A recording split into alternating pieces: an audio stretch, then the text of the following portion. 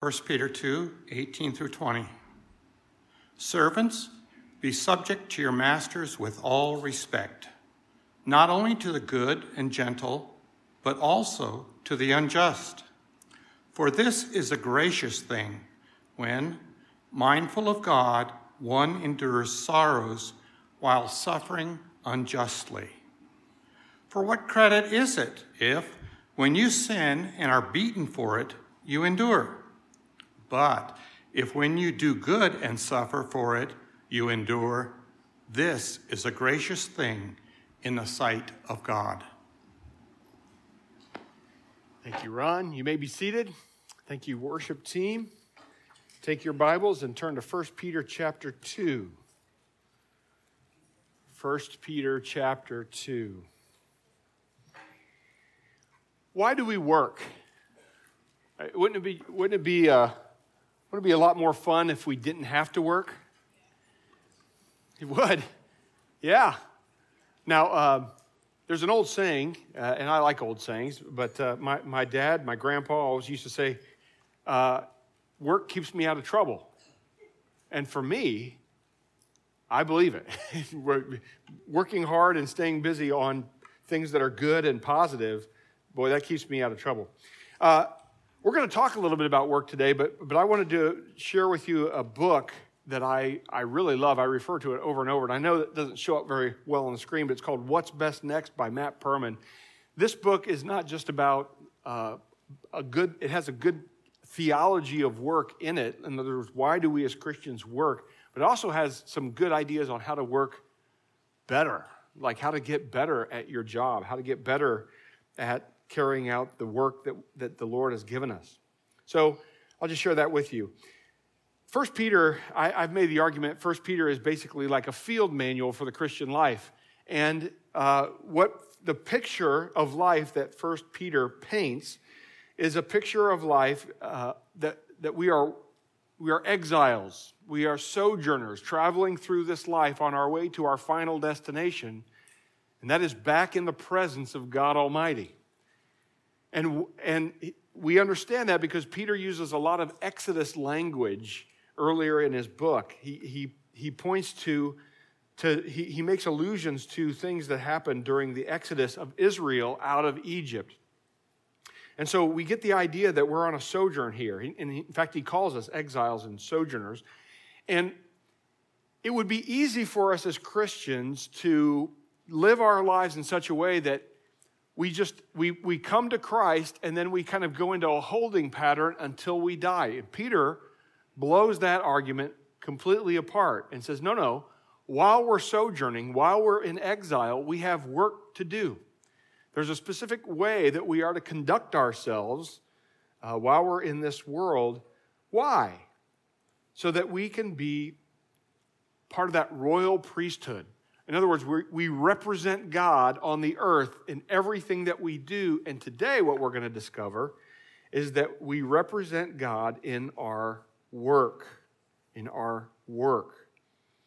So the big question for today is this: how should Christians conduct themselves as employees in this broken world? How should Christians conduct themselves as employees in this broken world?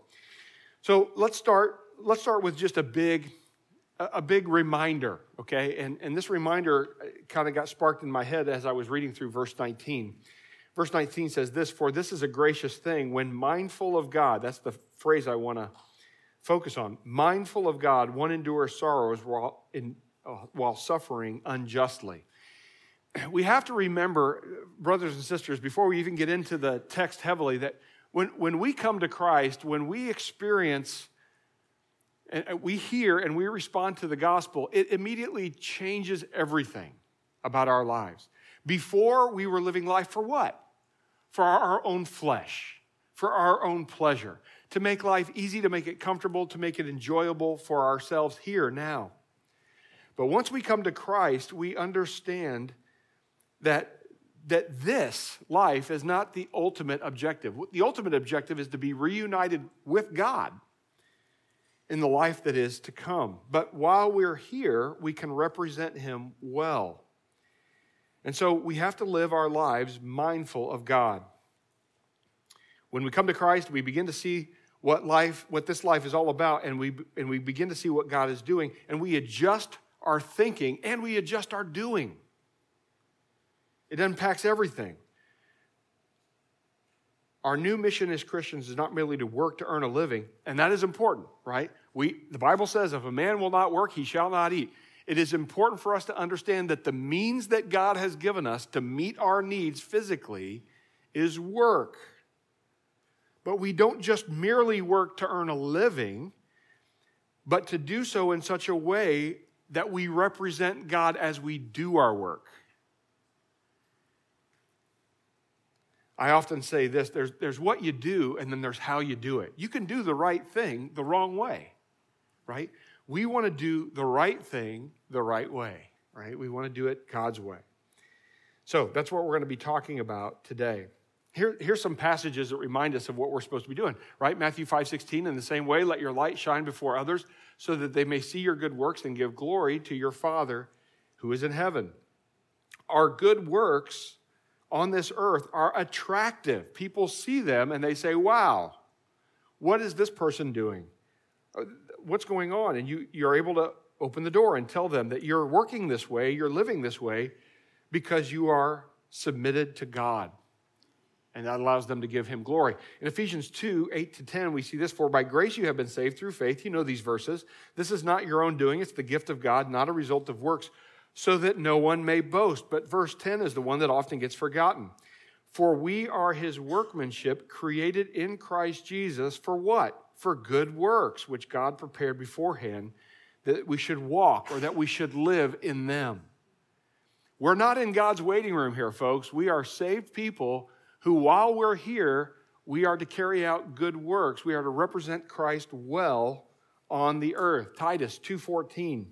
He who gave himself for us to redeem us from all lawlessness and to purify for himself a people for his own possession who are zealous for good works, filled with zeal, filled with energy and passion for good works. That's the way we're supposed to live.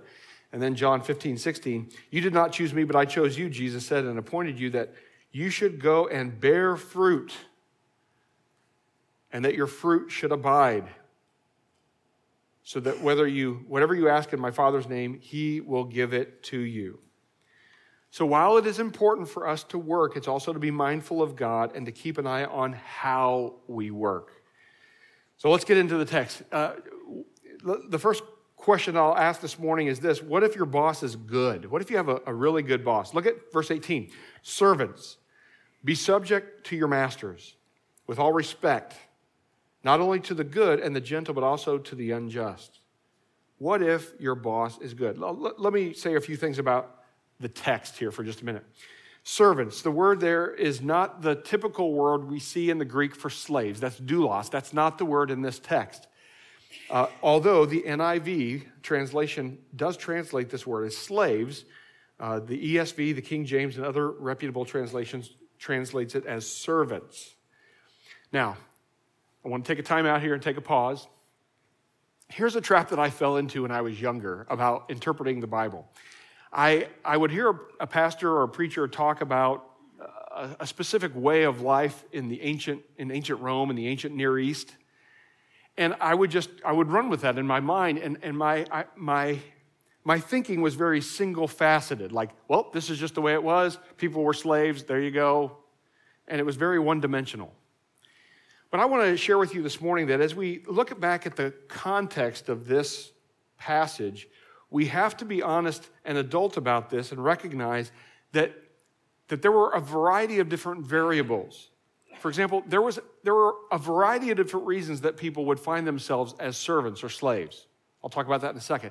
There were a variety of different types of masters, good and bad, and some in the middle. And there were a variety of different slaves, some who were diligent to do their work, and some that were very lazy and received the penalty for their laziness. So let's talk about that, okay? Because it's easy to read this and say, oh, this is terrible, but there's some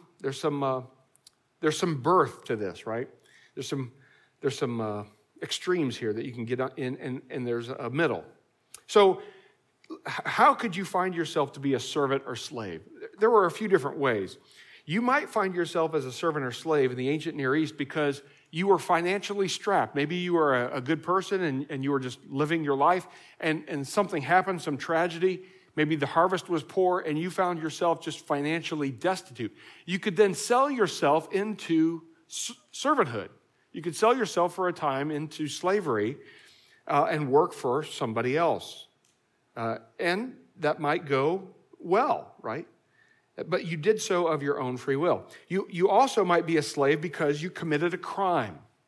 And in the Roman Empire, one of the possible penalties or sentences that you would receive for committing that crime would be a certain period of time in servanthood or slavery to a certain master, okay? Now, can you just see in your mind's eye? I mean, imagine that you're a person that needed some labor. One person's coming to you of their own free will and say, I'll work for you for so many years for this much money. Okay. And the other person's coming to you as someone who's a criminal. There's a difference there, right? One of them you're going to keep your eye on pretty tightly. And the other one, you're going to say, okay, well, this is just a person that hit some hard times. You may also be a slave or a servant because you are part of an army who was defeated in battle. In other words, you were part of the bad guys, and you got beat, and the Romans then took you and sold you into servanthood. Again, different circumstances. Now, as far as servants go, you may be a servant or a slave who found favor in the sight of your master, of your owner.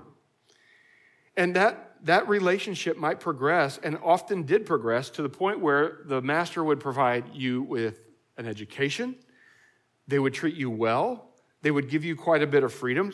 See, when we as Americans think about slavery, we typically superimpose American slavery from earlier in our country's history onto this. We think of people in shackles and chains. Oftentimes, this was not the case in the Roman Empire. Frequently, it was not.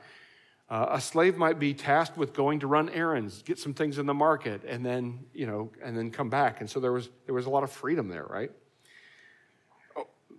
So you might be well treated, and you might even have, if you are a well-treated slave, you might even have the opportunity to earn your freedom at some point.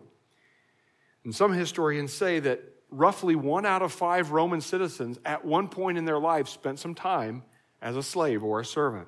It was just part of life back then. It didn't carry a big shameful moniker with it. It just was the way life was. However, if you were a servant or slave who did not find favor in the sight of your owner, maybe the owner was harsh, maybe you were a lazy servant, whatever, if you did not find favor in your owner's eyes, you could have been beaten, flogged, and lived a very short, hungry, and miserable life. So I just want to paint a picture and show you that there's a pretty wide berth here of what a slave-master relationship might be like and the circumstances in which you might find yourself a servant.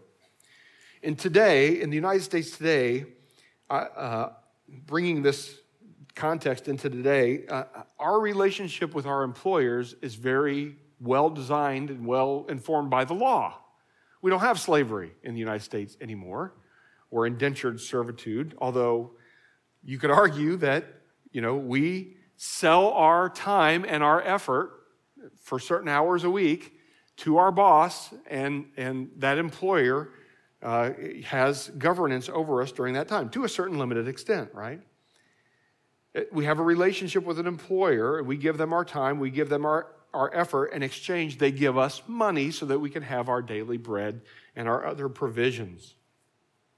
And in the United States of America, I think that we would all safely say, I think the experiences in this room would dictate or would show us, illustrate, that there are people that have good bosses and there are people who have crummy bosses, right? Anybody ever been in a situation where you had a crummy boss? Nobody? Oh, lots of people raise your hand. Okay. All right. Pastor Brad raised his hand. He's in trouble. I'm just teasing. He didn't raise his hand. He was thinking it, though.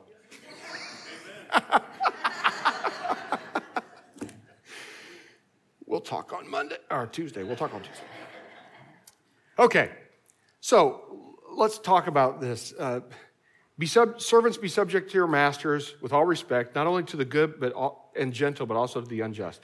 Good That word good in English means exactly what it means in Greek. Good means good. But gentle has a little bit more, there's a little bit more in the Greek that is helpful.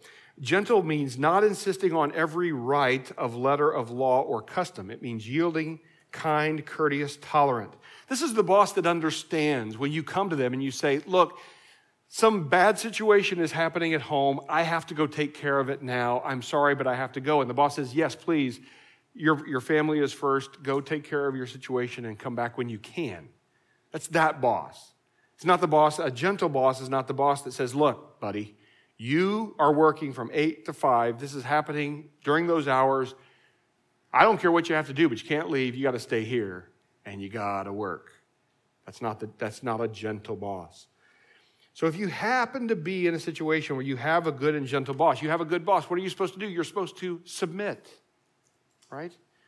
You're supposed to submit. To arrange your life under them is, I think, the key thing, right? They're the ones that are employing you. They're the ones that have this arrangement with you where you give them your time and your effort. They give you money so that you can meet your needs, right? You're to submit to them. Also, we're supposed to show respect to them.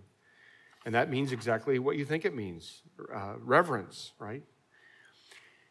Now, let's just take a pause here for a minute and recognize that right now in the United States of America, for a whole variety of different reasons, we are living in an employee's market, right? If you want to walk out of this room and go through those doors and get a job, we can probably get you a job within an hour, right?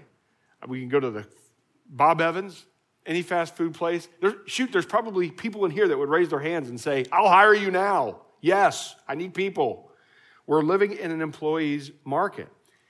And so with that comes the temptation for folks to say, oh, you're mistreating me? I'm just going to quit and move on to the next job because everybody's hiring right now and I can get a better deal somewhere else.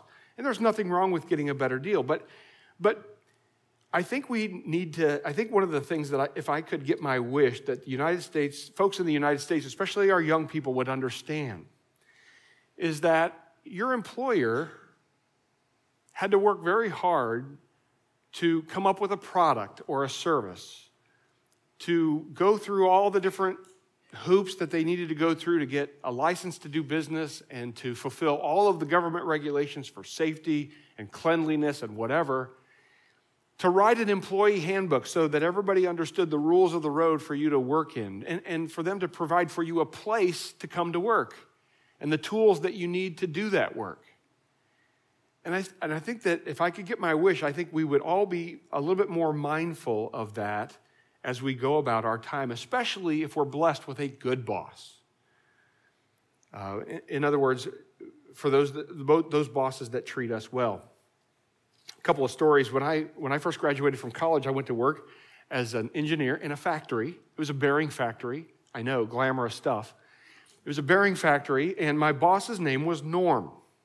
And Norm was a good boss, in that he took good care of me, and he poured wisdom into me in my first 5 years as an engineer. I remember the first day I was working for him, he said this, he said, Scott, he said, you think that because you graduated from Purdue, you're a good engineer. And let me tell you, you're wrong. And I was offended by that, of course. And he said,